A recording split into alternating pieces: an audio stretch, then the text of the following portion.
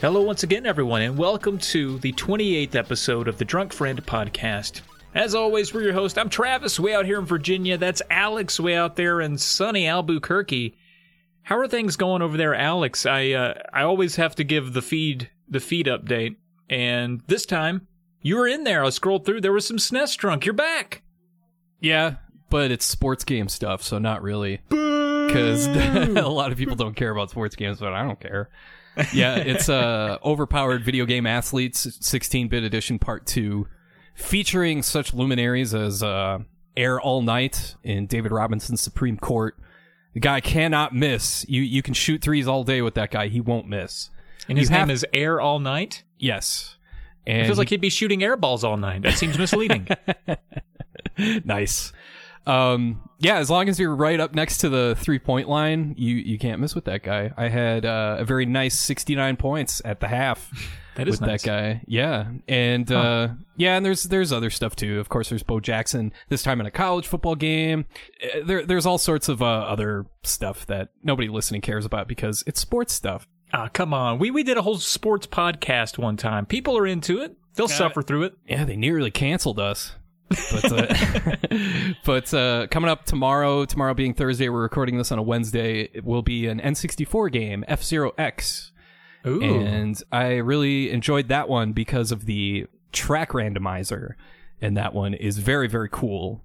It makes it like F-Zero meets like Excitebike almost, because remember Excitebike, you can like build your own track basically, and F-Zero X isn't quite like that, but it's got the same kind of spirit, I guess, which is really awesome. Also, I was always impressed with that game because for an N64 game where you're racing, it feels pretty fast. Yeah, it's the only 60 frames per second N64 game.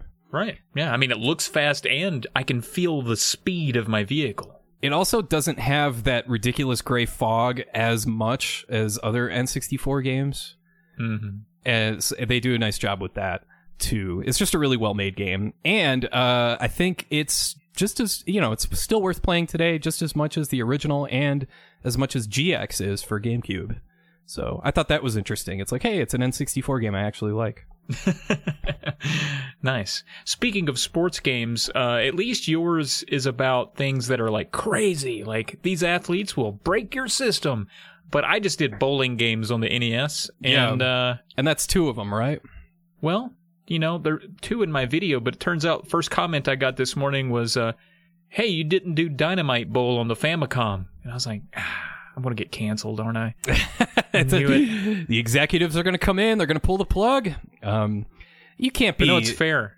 I mean, is that game any good, though? This Famicom game? I mean, is it worth talking about?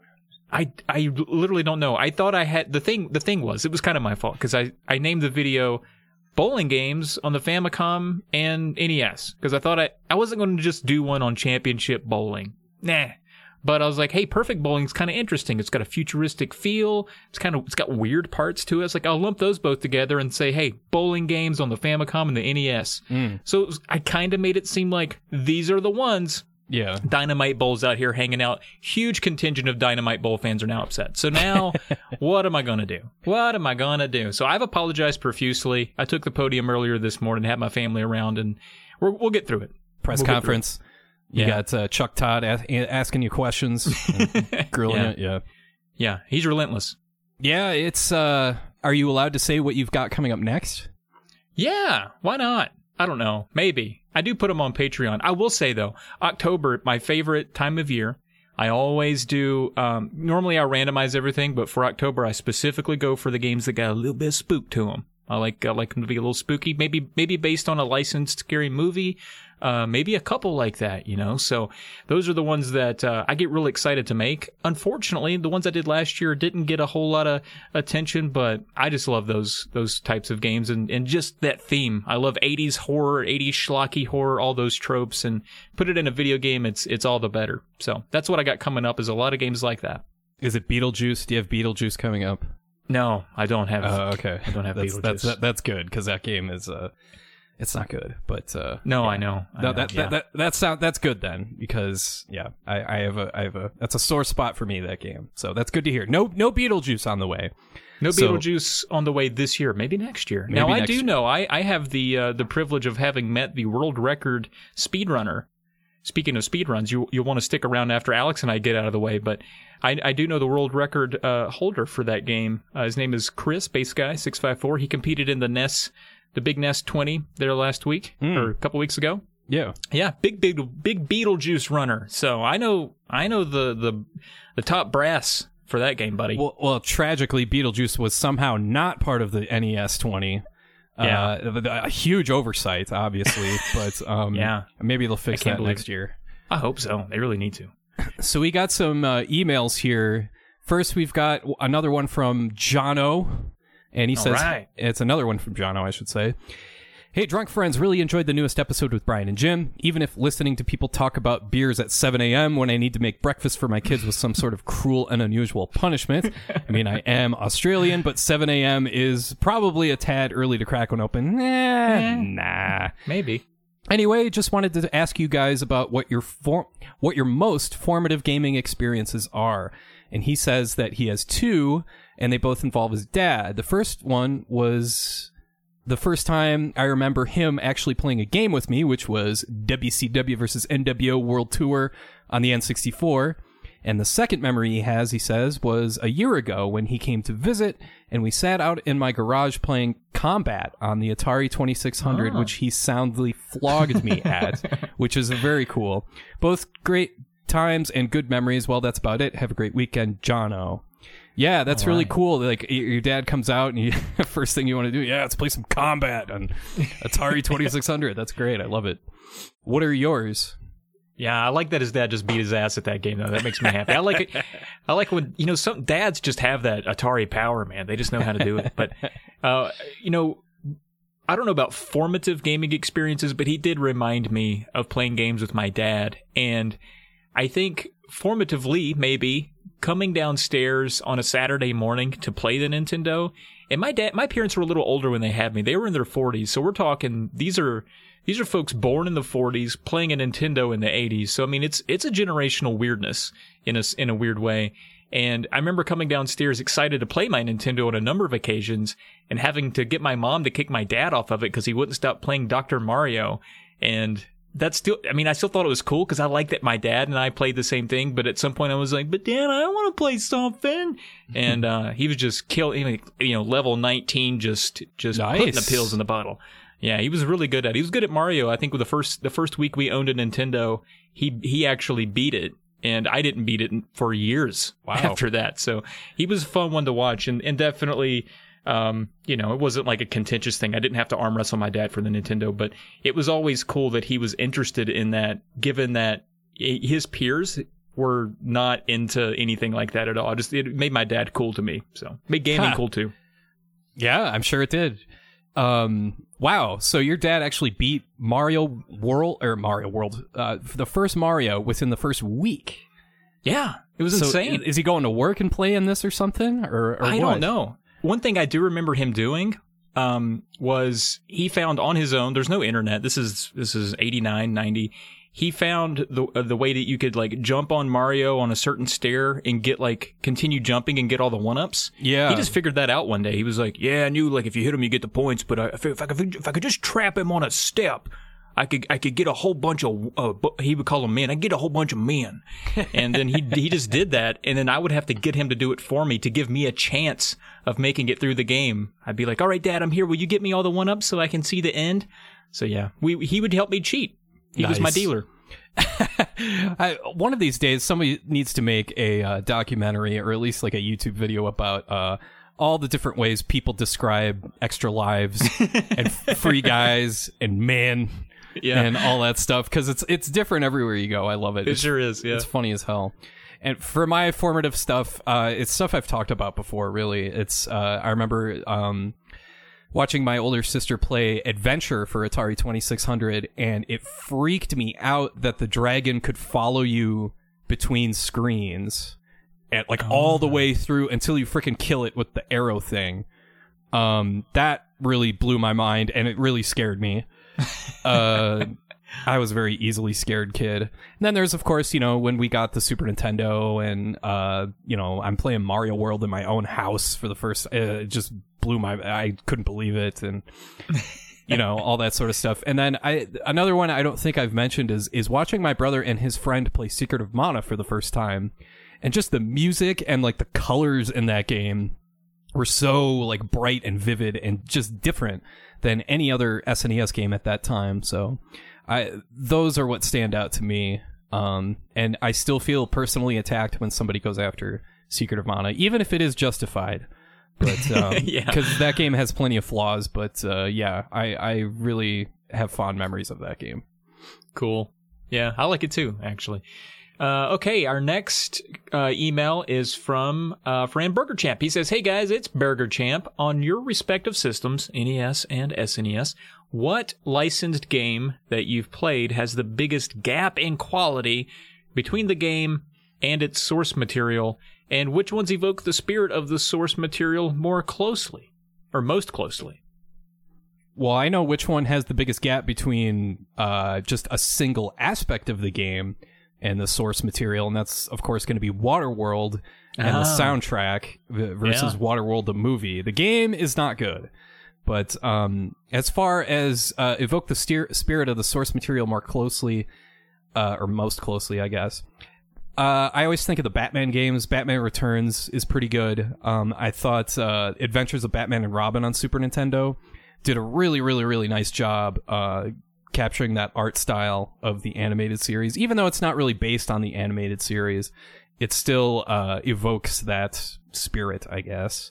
Batman Returns, at least, has shots of the movie. It does a nice job following the movie. I don't know if that's important to anybody, but it does do a good job of following the movie, at least. Nice. Yeah, I was actually going to say Batman for the NES, for a game that captures the source material pretty closely. It tries to follow the movie a little bit, and it's actually a pretty good game. It's called Batman the video game, but it's based on Batman the movie, so it's kind of confusing, but I like that one a lot. As for the biggest gap in quality, you could maybe argue Conan. That's a bad NES game. Rambo, yeah, it's at least a decent game. It's not that, I mean, I say decent, like it's not great, but it makes Conan look, Conan's freaking broken, isn't it? Yeah.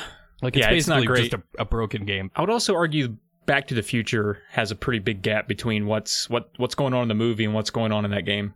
Yeah, it's nothing of what I've never actually played that game. I only know it from the Angry Video Game video, and it's so what's the scene where he's like dodging clocks or something that? It's like, come on, you can't come up with something better than that. It's ridiculous. I think you have more material to work with for this subject than I do. That's for dang sure. Because I'm trying to think like action movies. I think for biggest gap, I think Last Action Hero is up there, but that's only because I love that movie. And that game it's just a beat 'em up, and it's boring, and it's not well made, and yeah. It's just I know one you like is True Lies, though, right? That's a big one. True Lies is excellent. Yeah, True Lies is a great movie, and it's a really good game. It might be my pick for the second best licensed game on the Super Nintendo after Turtles in Time, of course. But right on. Yeah, right on. All right, coming up next is our guest, Summoning Salt.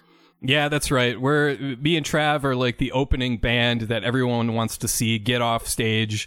Like we're opening for Iron Maiden, and the entire crowd is booing us. It's like, Maiden, we want to see Maiden. Where's Summoning Salt? Well, let's give them their Maiden. Now, I would describe what Summoning Salt does on YouTube as ESPN 30 for 30s, but on speedrunning, and his channel has blown up over the last little while at over 800,000 subscribers, so stick around after this cooler break.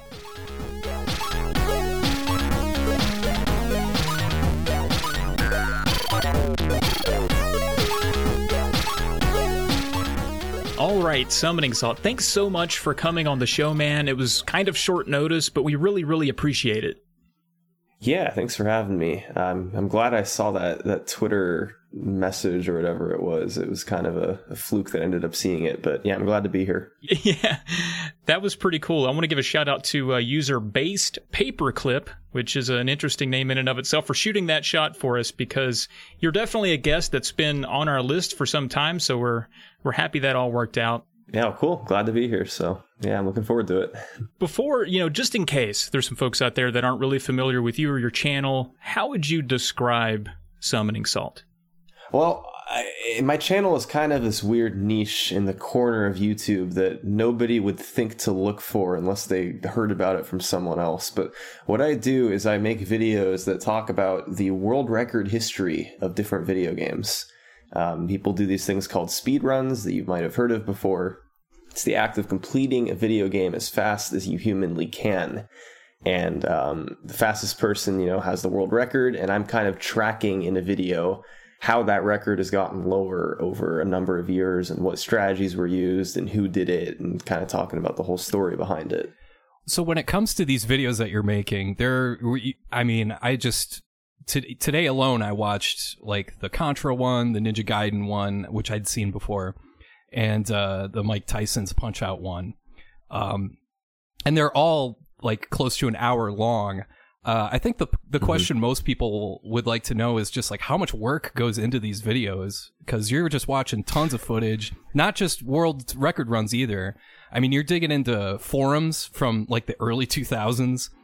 Do you do all this work on your own, or how does it work from a editing and a creation standpoint? Yeah, so typically you're seeing about like 2 to 3 months between upload times. I'll wait 2 or 3 months to upload the video, and it's not like I take a month and a half off and then I work on it for 2 weeks and then upload it. I'm working pretty much that whole time on the video. And I do it alone. I don't really have anyone else help me. Well, I shouldn't say I do it alone, because I contact people in the community for every single video that I make, and they help me out with research. And usually they're, really happy to help, because they want to see the video made on their game, because they're just interested to see how it's going to turn out and everything. But, I don't have any other video editors. I don't have anyone out there doing research for me. I do it all myself. No intern? Wow. Nope, nothing. It's just me. So, yeah, I mean, I've thought about it, though. I've thought about just like hiring someone to do the dirty work that I don't want to do, like putting together, it's a grind. The little details. Yeah, it's tough. I mean, there's days when it's like the most fun thing ever, like when I'm able to get really creative and edit, just kind of explore what I want to do. But then there's days where it's like, okay, now I need to record the section of the video where I explain what spread rhythm is in Contra and figure out how I explain this. It's like, dude, okay, I have to sit through a tutorial for a couple hours and understand how everything in the game works. And it's rewarding, but it's not always the most exciting and, motivating thing. You got to tap into your technical writing skills there, where you have to kind of be a little, you can't be too dry. But I think you do a good job of that, though, where you're able to phrase things in a very efficient way that helps get across the point of what something like what you mentioned in Contra is. What's, and then in addition to that, you've got like, yeah, he's hitting the button 16 times per second. I think it was DK. Yeah, DK 28. It's like, my God, man, we're getting some serious detail here. It's freaking great. Yeah, there's like little skills that I've kind of picked up on when making these videos over the years. And it's an odd combination, because it's like I need to, I don't think I'm a great writer, but I've gotten good enough at the type of writing that I need to do where I'm at least proficient at it. So I need a very specific subset of writing skills, and I need to know how to video edit, and I need to know how to understand technical aspects of games.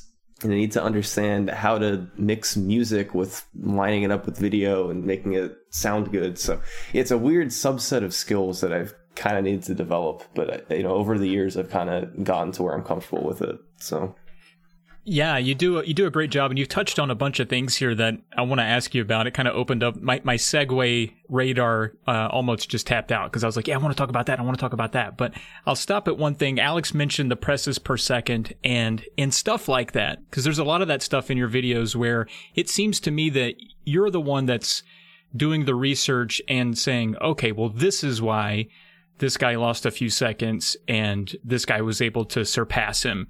Guy or gal, whatever. And is that something that's already kind of known in the community, or is that the stuff that you're watching videos and you're saying, oh, okay, well, there's where he lost time, and you're sort of the source of that information at that point? Well, it depends on. It depends. It changes from game to game, and it also changes from trick to trick in the individual games. There's a lot of it, especially nowadays, where I'm having to watch almost every single world record run and just compare them and take notes on where they saved time, where they lost time, what the new strategies were. I could show you guys after the podcast. I have this document that I used for Contra for making the video, and I don't remember how many pages long it is. It's probably 15 or 20 pages in a Google document. It's just listing differences between each of the 30-something Contra records. That's insane. And, some of that stuff I kind of got a head start on because I talked with the record holder, Angry Links, and he was able to kind of guide me through the first couple runs and be like, okay, here's the type of stuff I'm looking for.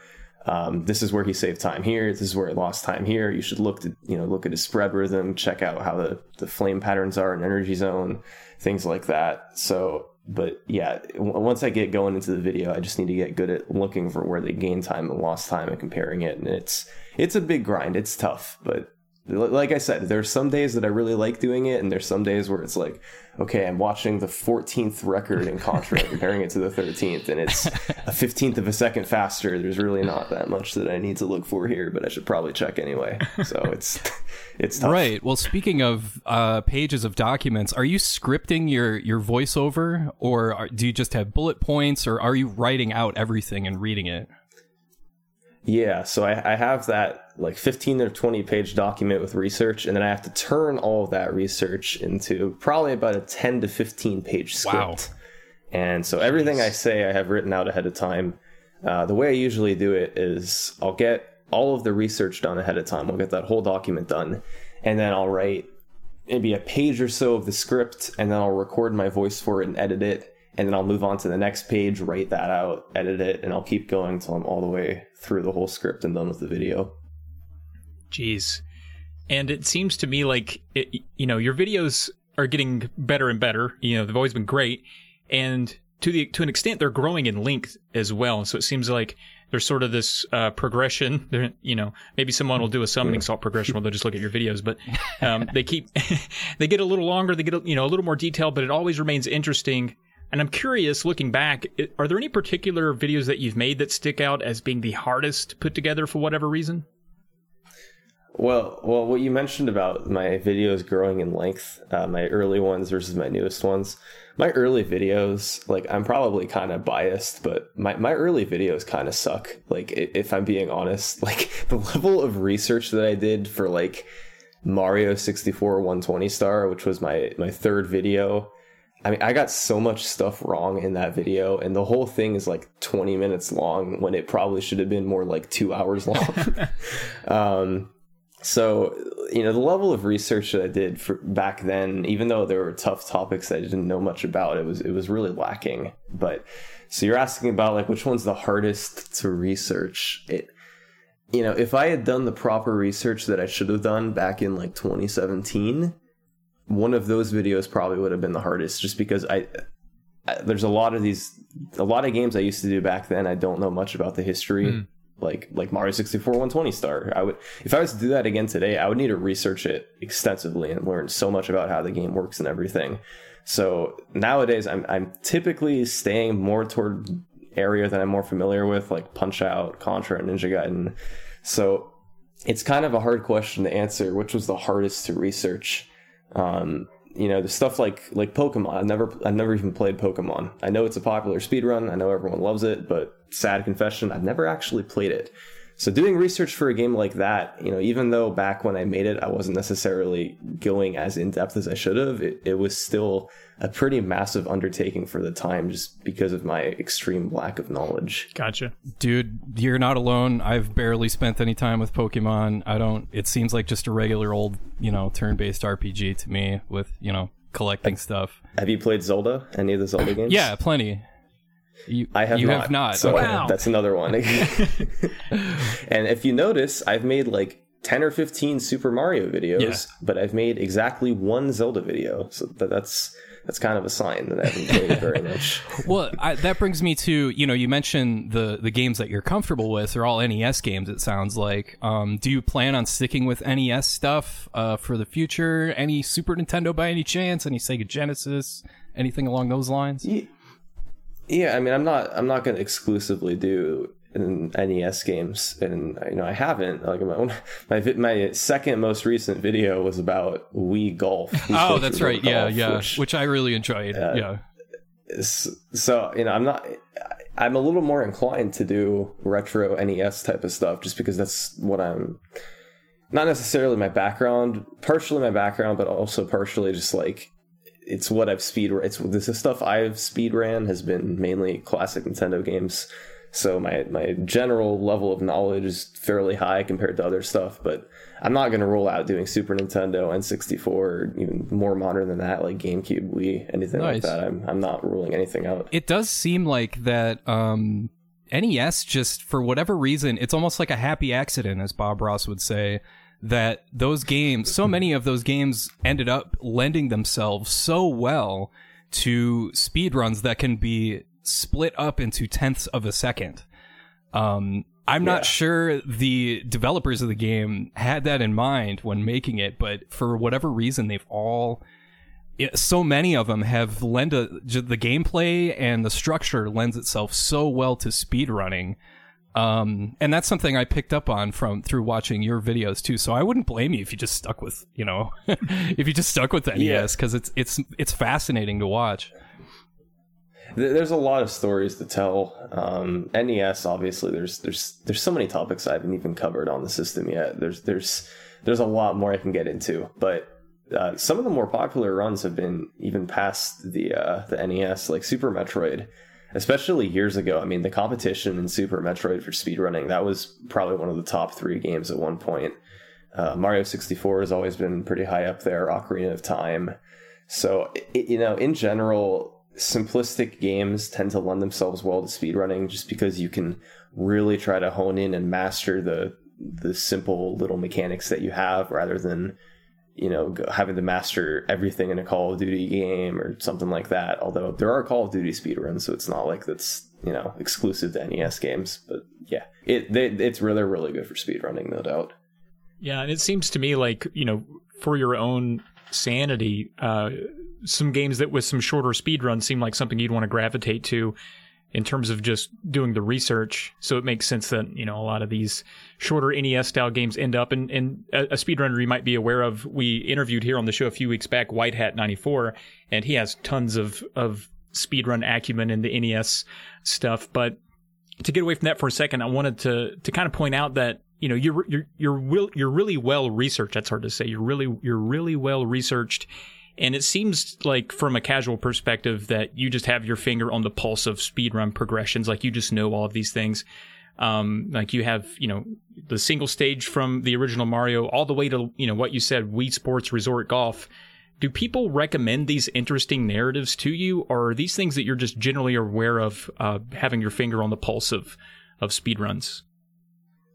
Well, I would say in general, I'm probably a little more knowledgeable on speedrunning events and new records than like the average speedrunner, but there's definitely more people that know a lot more than me. And, I cover a pretty wide variety of topics in my videos, but the stuff that I don't cover, like I've never done a Celeste video, I've never done, other popular modern games like Mario Odyssey or any Zelda game. There's a lot of stuff I don't cover because I simply do not know anything about it. So, like Wii Sports Resort Golf, The only reason I really even considered that was because I'm a pretty big Darbian fan. He's like the former Super Mario Bros. Record holder, and he streams on Twitch pretty often. And he did Wii Golf runs, I guess it was about 2 or 3 years ago now, on his channel, and it got really popular, and I remember watching him do it for a few weeks, and it just kind of stuck in the back of my mind for the next couple years until a long time later I thought, I think the history of that game kept going after Derby, and maybe that could be a good video. So, I'd say I'm relatively up to date on new developments in speedrunning, but it's not like I'm like, okay, I know this game had a record 2 months ago. I got to make sure I cover that. And then that game had a record a month ago. Got to do that next. It's just the stuff that I happen to know and follow pretty well. So you say that Darbian is one of your favorite speedrunners. That brings me to a question that I think a lot of people have, is that one nice thing about your channel is that you kind of stay out of the way. And it's all about the game. It's all about the speedrunner. And it's all about content. I don't think too many people know about you, and what some of your favorite games are, and who some of your favorite people to watch are. If you had to pick a few people and pick a few games, what would those be? Well, in terms of people to watch, I will say that when I first got into speedrunning, there was kind of a trifecta of these 3 runners that I can really credit for getting me interested in it, because I used to watch, this was probably like 2014, late 2013. I'd watch them stream on Twitch whenever they came on, and it was Andrew G, Super Mario Bros. Speedrunner, Sinister1, he's a Mike Tyson's Punch-Out speedrunner, and Mitch Flower Power, who he's a Mario 3 runner, but he also does like Mario Maker, he kind of does Mega Man games every now and then. So those 3 runners, I probably credit for getting me into this more than anyone else. But, in terms of people I watch now, I'm a Mike Tyson's Punch-Out speedrunner. So anyone running that game, I will watch. There's a bunch of Mario runners that I watch. Metroid, Castlevania, Ninja Gaiden. I don't want to name too many people in particular, just because I could go on for like dozens and dozens of different people. But typically it's, classic games, Mario Kart games, stuff like that. Gotcha. One name that has popped up, though, speaking of names, and he's popped up in a couple of your recent videos, and maybe in some of the earlier ones that I didn't catch, but I've kind of caught on to it lately, and that's Matt Turk, a guy who seemed to be speedrunning before a lot of others, and SNES Drunk and I were talking about this before we started recording, and we were like, he's like the Babe Ruth of speedrunning. Like, he existed and set a bunch of records before the competition really drove optimization, which is kind of impressive. But in your eyes, how impressive is someone like Matt Turk, and what does he sort of mean to speedrunning? Yeah, I got a lot of Matt Turk stories to tell, because he's really an enigma. I mean, we know a bit about him, but so he was speedrunning like in the early 2000s. Punch-Out speedrunner, Contra speedrunner, and Super Mario Bros. Those were his 3 kind of main games that he held records in. I'm a Punch-Out runner. I have been ever since I really got into speedrunning, and in our community, he was just always this legend, because he was done speedrunning pretty much by 2010, and speedrunning 10 years ago, back in 2010, was just a fraction of what the size it is now, like maybe a 20th of the size. And so right when speedrunning kind of started to get mainstream, he ducked out, and he hasn't really done any running in 9 or 10 years at least. So he was just always this legend in our community that not that many people knew about, because he was so long ago. He didn't provide that many videos, but we knew that his skill was just ridiculous. And finally I was making these videos starting in 2017, and I decided, okay, so I'm a Punch-Out runner. We know how awesome this guy was. I should probably make sure more people know about him. So I decided to make the Quest to Beat Matt Turk. Talked about everything there. Everyone now knows what he did. And what's funny is I actually had no idea that he did stuff in Contra until I started researching for that video. Wow. I was under the impression that this guy named T-Mont was the first record holder in Contra. And that there's like an unused intro for the video. The first 5 or 6 minutes I edited where I talked about Timon as the record holder. And I was doing a little research online at the time, and I discovered a submission by Matt Turk on Twin Galaxies, which was an old speedrunning website. And he had what seemed to be a faster run than Timon's from around the time. And I had his email address because I had emailed him for the first Matt Turk video. So I sent him an email, said, hey, not really sure, but is this like a legitimate thing? Did you actually have the Contra record? And he's a very, very verbose individual. I mean, I sent him like 3 sentences and he replied with about 5 or 6 paragraphs. But Nice. Long story short, the answer was yes. He had the Contra record before Timon's, and his time was a lot faster than his. And he still had the video of it, which is a rarity for Matt Turk. He does not normally keep videos. So I had to just scrap the intro. I had to re-edit the first 6 or 7 minutes. So that was like a fun week. And he sent over, nobody had ever seen this Matt Turk VHS before. He put it in his TV, pressed play, and recorded it on his phone, and then uploaded that and sent it to me. So in the video, you're seeing the downloaded recording of a recording from 2005. So, I mean, Matt, he's just incredible. He had the Contra record. He almost came back to beat it again years later. He set all these different records in Punch-Out, most of them without a video, but pretty much without exception, most people in the community think he's legitimate. And he also had the tied Super Mario Bros. Record at one point many years ago.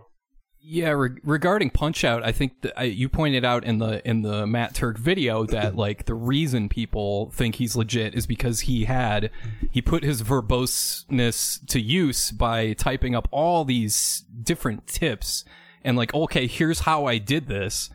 And it's like, oh my God, right. Like this guy is like super detail oriented. Like, of course this guy's legit. How could he not be if he's got all this knowledge? I mean, it's theoretically possible. He could have just understood the game really well. He could have done like tool assisted speed running or used an emulator and save states just to make sure that he knew what he was talking about. But we have seen some video from him. We recently uncovered a 2:23 Mike Tyson fight, which would have been world record by like dozens of seconds from when he got it. So that's uploaded on my alternate YouTube account. And,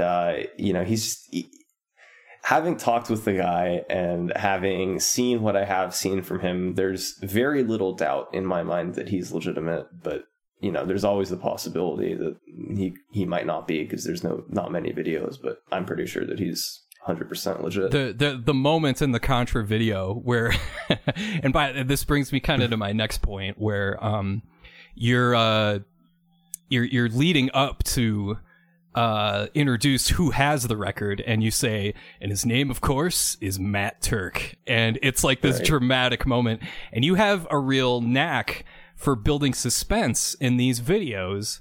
And I'm wondering if you have like any sort of influence from watching other YouTubers or from watching like TV shows or movies or something like that, because it really adds a ton to your videos, the way they're structured to like, and you don't always lead to the obvious conclusion like, well, of course he's gonna get it. It's like I want to say like 30% of the time you're like, and he failed, which always makes me laugh. Right. But it's to kind of keep the viewer off balance. But do you have any influences? Like what was the tipping point for what made you want to start doing stuff like that? I don't. If I was to name like one person who's probably had the most influence on my video making style, it would probably be this guy named John Boyes. Not sure if you've heard of him, he was SB Nation for a long time, yeah, and now SB Nation, it's secret based now. Yeah, they changed it recently, and but I know exactly what you're talking about. He makes sports videos, and I'm a pretty big sports fan, and I think I started watching him right around the time I started making YouTube videos and uploading them. So, I don't think it's not like I watched him and then I decided, oh man, I want to try doing this, and I did it myself. But since I started watching him around the time I started making YouTube videos, I think a lot of his style kind of rubbed off on me, and we just have, I think we have similar ways of building tension. It's kind of similar ways of telling stories. I think there's a lot of overlap between the two of us. if there's any sports fans listening to this, John Boyce did a video about the Seattle Mariners that is, even if you're not a Mariners fan, even if you're not a baseball fan, it is incredible to watch. And it's mostly because of what you say, because of how he structures it. And it's just heartbreaking. Yeah. Like the losses they have, and he really knows what he's doing. That guy is super talented. So you couldn't have had a better influence, I guess, in my opinion. No, yeah, I have to agree. I mean, he's, as far as I'm concerned, he makes videos about as interesting as they can get. I mean, he takes every piece of drama you can extract from a story, and he knows how to amplify it in a video form. Right. It's pretty impressive. Yeah, and that's a good point. When I've described your stuff to people, when I'm like, have you ever heard of Summoning Salt? And they're like, no, I have no idea what that is. And I'm like, it's like ESPN 30 for 30, but for speedrunning. And a lot of people are still like, But once they check it out, they get the feel for it. They get the ramp up in excitement, the ramp up in suspense. And you do a really good job of making all of that content easy to get interested in for people that are not particularly interested in speedrunning or video games in general. My wife is a good example of this. She doesn't so much care about all of the video games that I hoard and love. She's certainly, speedrunning is just an extra layer of that, where she just doesn't understand why that's an awesome thing that I think is great. But she will sit down and take in one of your videos because it's so well structured and it's just easy to access for everyone. Is that something that you're consciously thinking about when you're making your videos? You're thinking about the audience as, okay, they're not going to know what a spread rhythm is in Contra. They might not know the history of Contra at all. And you always do a good job of leading everyone in so that by the end, everyone kind of feels like an expert in this game. Yeah, it's a tough balance to strike. If I'm explaining how Super Mario Bros. Speedrunning works, I need to find the balance between not saying stuff like, when you're playing Mario, you press the A button to jump and you can hit coins and collect them. But I don't want to just go start rambling off and then if you do this precise sequence of inputs, you can hit the flagpole glitch, save a frame rule, move on to 4-2 and climb up the vine and do the drop glitch and the wrong warp. And it's, there's a pretty precise line you have to walk between overly explaining and not explaining enough. And it is something I definitely always have in mind and I'm being conscious of when I'm making these videos. So it can get tricky, but I try my best to make it, make it interesting to people who don't know about it, but still not overly complicated to the point that it's gonna confuse people. Right, you're almost like an instructor at that point, where you're teaching. It's almost like you're teaching a class, so to speak, where you want to make sure people understand, but you don't want to put them to sleep either. Yeah, I mean, honestly, I think that it's possible to make practically any story interesting if you tell it the right way. If you know how to build drama and tension. And I mean, there's a lot of these speedrunning stories that on their surface aren't necessarily that interesting. So I just have to figure out the right way to tell them and the right way to, talk about every angle in the best way I can to make it interesting. So what would you say is the craziest speedrunning story? I confess I haven't seen all your videos, but Arcus continuing to get a 140/40, or what was it, 140 exactly? 1140. Yeah. Oh my god. It's what are the odds of that?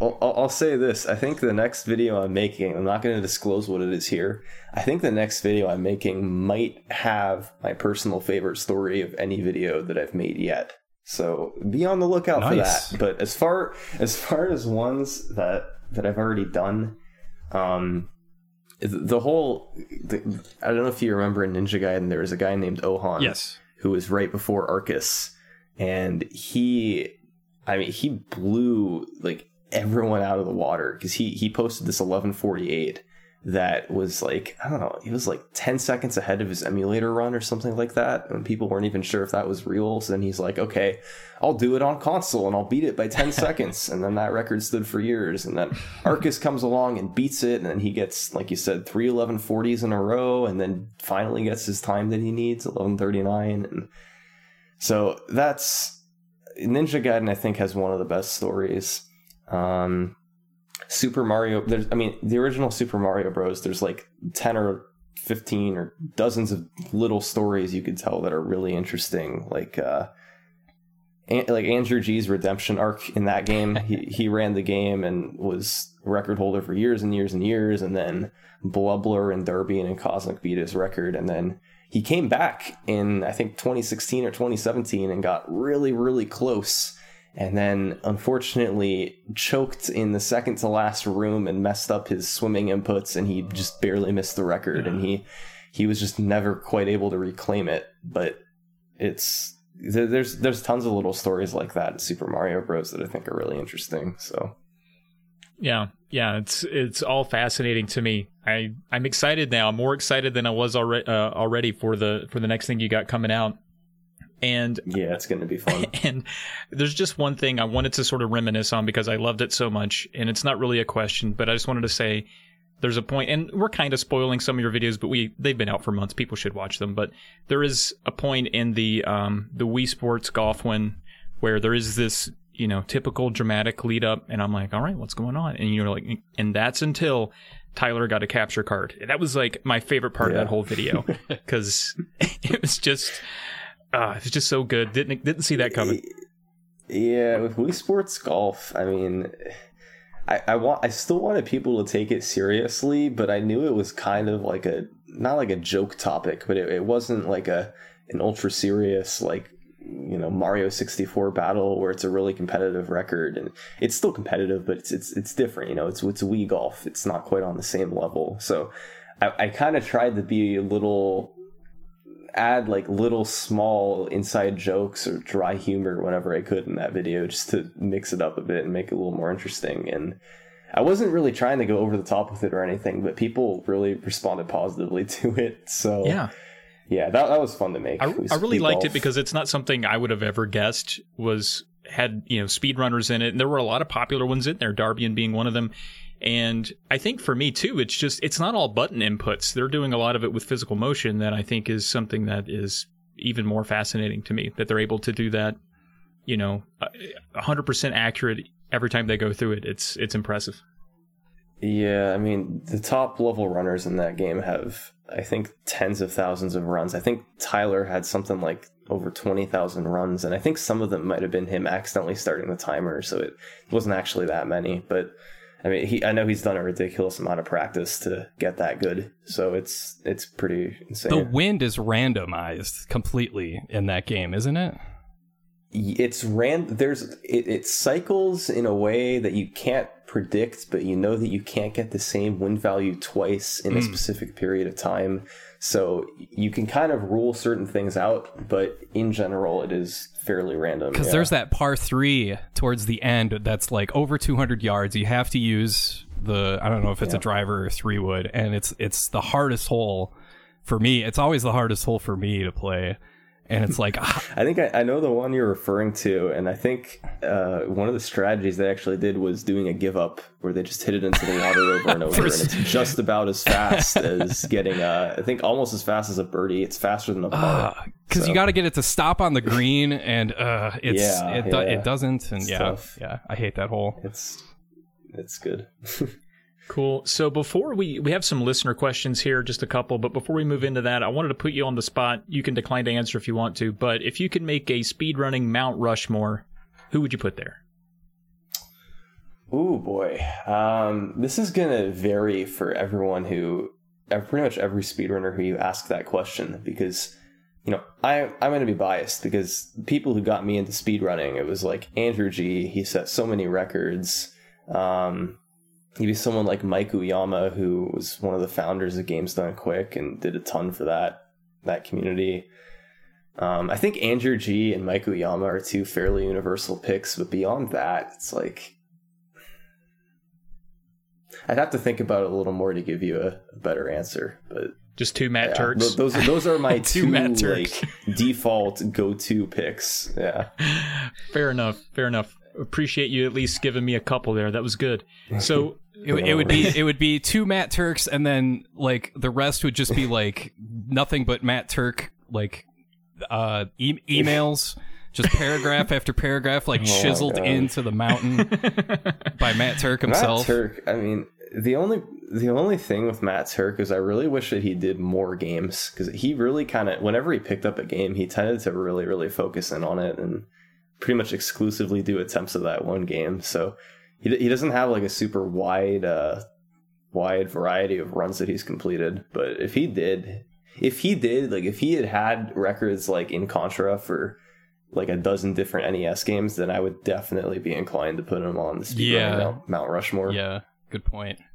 And speaking of him, just a little bit more before we move on, you're saying that like he's not involved in the community really at all. He's not speedrunning anything.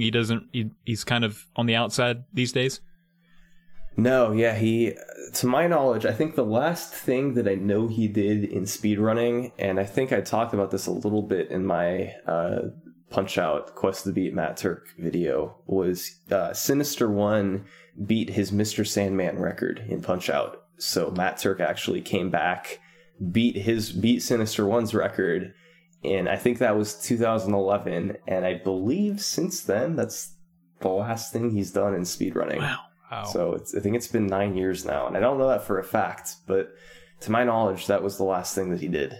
Interesting. What an interesting guy. If anyone would know, it'd be you, I guess. So yeah, there's one known picture of him online too. Wow. If you're curious, you could look up Matt Turk Punch-Out, and there's a picture of him standing next to Mike Tyson having a book that he co-authored signed. So, holy cow. That's so interesting. He's pretty neat. Interesting. Okay. Yeah, he really is. All right, some listener questions. We have one pretty good one and one that's kind of goofy, and I'm excited for both. So the first one here comes from Raphael. He says, is there any design convention in retro games that annoys you specifically? For example, taking damage or insta-kill by just touching the bosses, even when they are not attacking, getting shot off screen, etc. Well, that depends if you mean just for casually playing or for speedrunning. So I guess I could kind of try to answer both. Sure. I mean, casual playing, it's just they tried to make them as frustrating as possible, and I think that was by design so that you'd have a nice long game to try to complete. But, downfall of that was that in Ninja Gaiden, you would have a dozen birds on a screen and 6-2 flying into you, so that would be impossible to beat unless you knew exactly how to do it. Or Castlevania, where a bat will run into your foot and it'll cause you to be knocked back down a cliff just because a bat hit your foot. So stuff like that, where it's difficult in a frustrating way that makes you want to keep playing and not have to stop it to do something else because it's going to take you so long to beat it. Yeah. But on the speedrunning front, and this isn't really something that they necessarily did on purpose, the developers, but NES games, at least some of the ones I run, are known for being very, very random. And I think that was just so that you would never have the same exact experience twice. But, I mean, my God, in Mike Tyson's Punch-Out, there's some records where even if you do everything correctly, the odds in beating the world record are literally over 1 in 1,000. Or in some cases, like Don Flamenco 2, it's like almost 1 in 10,000 if you do everything right. So it doesn't necessarily make it worse for speedrunning, but to the wrong type of person, I guess it can make it worse because you're doing everything right and the game just says, nope, you didn't get a random star on this guy. Sorry, you're out of luck. So I could see that being really frustrating. Right on. You touched on mine there briefly. I think my biggest annoyance is the knockback in games. Castlevania comes to mind, but man, just in you can't move for a second. You're flashing. You look helpless. Your sprite looks stupid. Like, it just makes me so mad. Mm-hmm. Zelda 2 is what comes to mind there. The knockback in that game is so bad. I think the emailer for me touched on it. It's getting shot from off screen. That will always make me mad because I have no idea what killed me or what's doing damage to me. I remember, what was the crappy game I played that had the awesome soundtrack? I think it was called Metal Morph. And you're just running around, typical platforming stuff with this creepy music. And there's just these tiny little, 2x2 pixel projectiles flying at you from God knows where.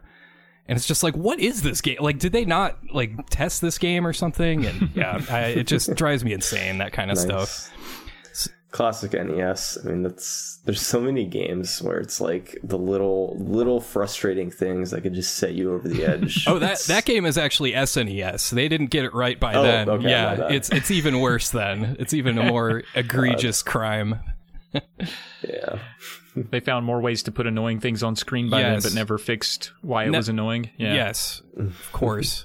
So then our next question is from Michael, and he asks, would you rather fight one T-Rex sized duck or 100 duck-sized T-Rexes? I mean, I feel like how much harm can a duck do to you, even if it's huge? I guess it can like step on you, but T-Rexes, if they gang up on you, they're gonna bite you.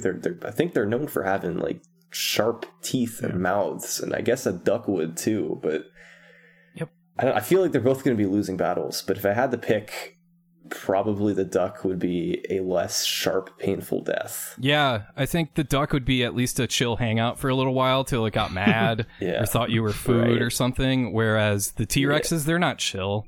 They're just gonna attack. Yeah, they want meat. They want human flesh.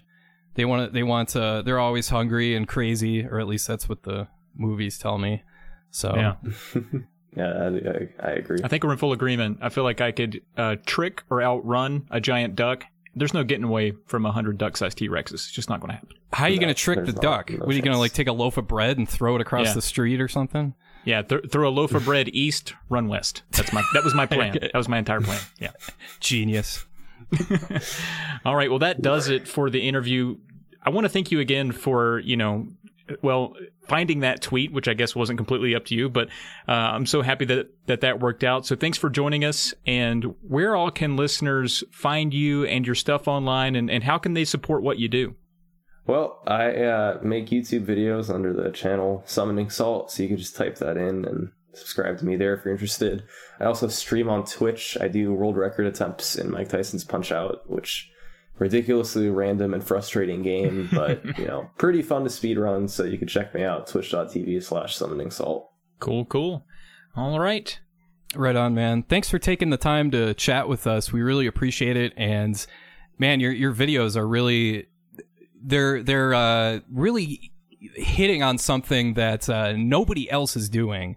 And I think that's why you've got, as many views as you do, because you're filling a niche that needed to be filled, clearly. So keep on doing what you're doing, man, because it's great.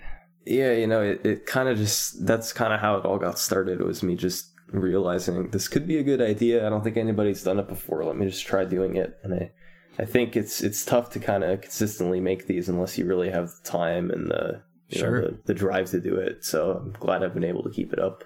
Right, thanks for having me. It's a lot of fun. All right, everyone, that has been another Drunk Friend podcast. As always, you can reach out to us with questions or comments at drunkfriendpodcast@gmail.com. We might even read those out here on the show. If you want to hear more podcasts from our crew, including a new one that's coming out about alcohol, check out polykill.com and poke around. And if you got nothing to say in an email, no worries. You can still contribute to the podcast by rating and reviewing it wherever you listen. It helps us out a lot, and it only takes a second. You can find us on social media. On Twitter, I'm at TravPlaysGames. Alex is, of course, at SNES Drunk, and you can find Summoning Salt at Summoning Salt. Imagine that. The music you heard at the beginning and right here at the end was composed by our friend Coolor. The theme song is called Electric Star Bounce, and you can find a link to more of his music on the Buzzsprout podcast page. And if our logo has you thirsty, you can thank Josh Leslie for that. That's right. And if you'd like to have that logo on a t-shirt or a coffee cup or something like that, you can go to polykill.com and find that there. Be sure to catch us all on YouTube, and thanks for listening. And we hope you have a great rest of your day.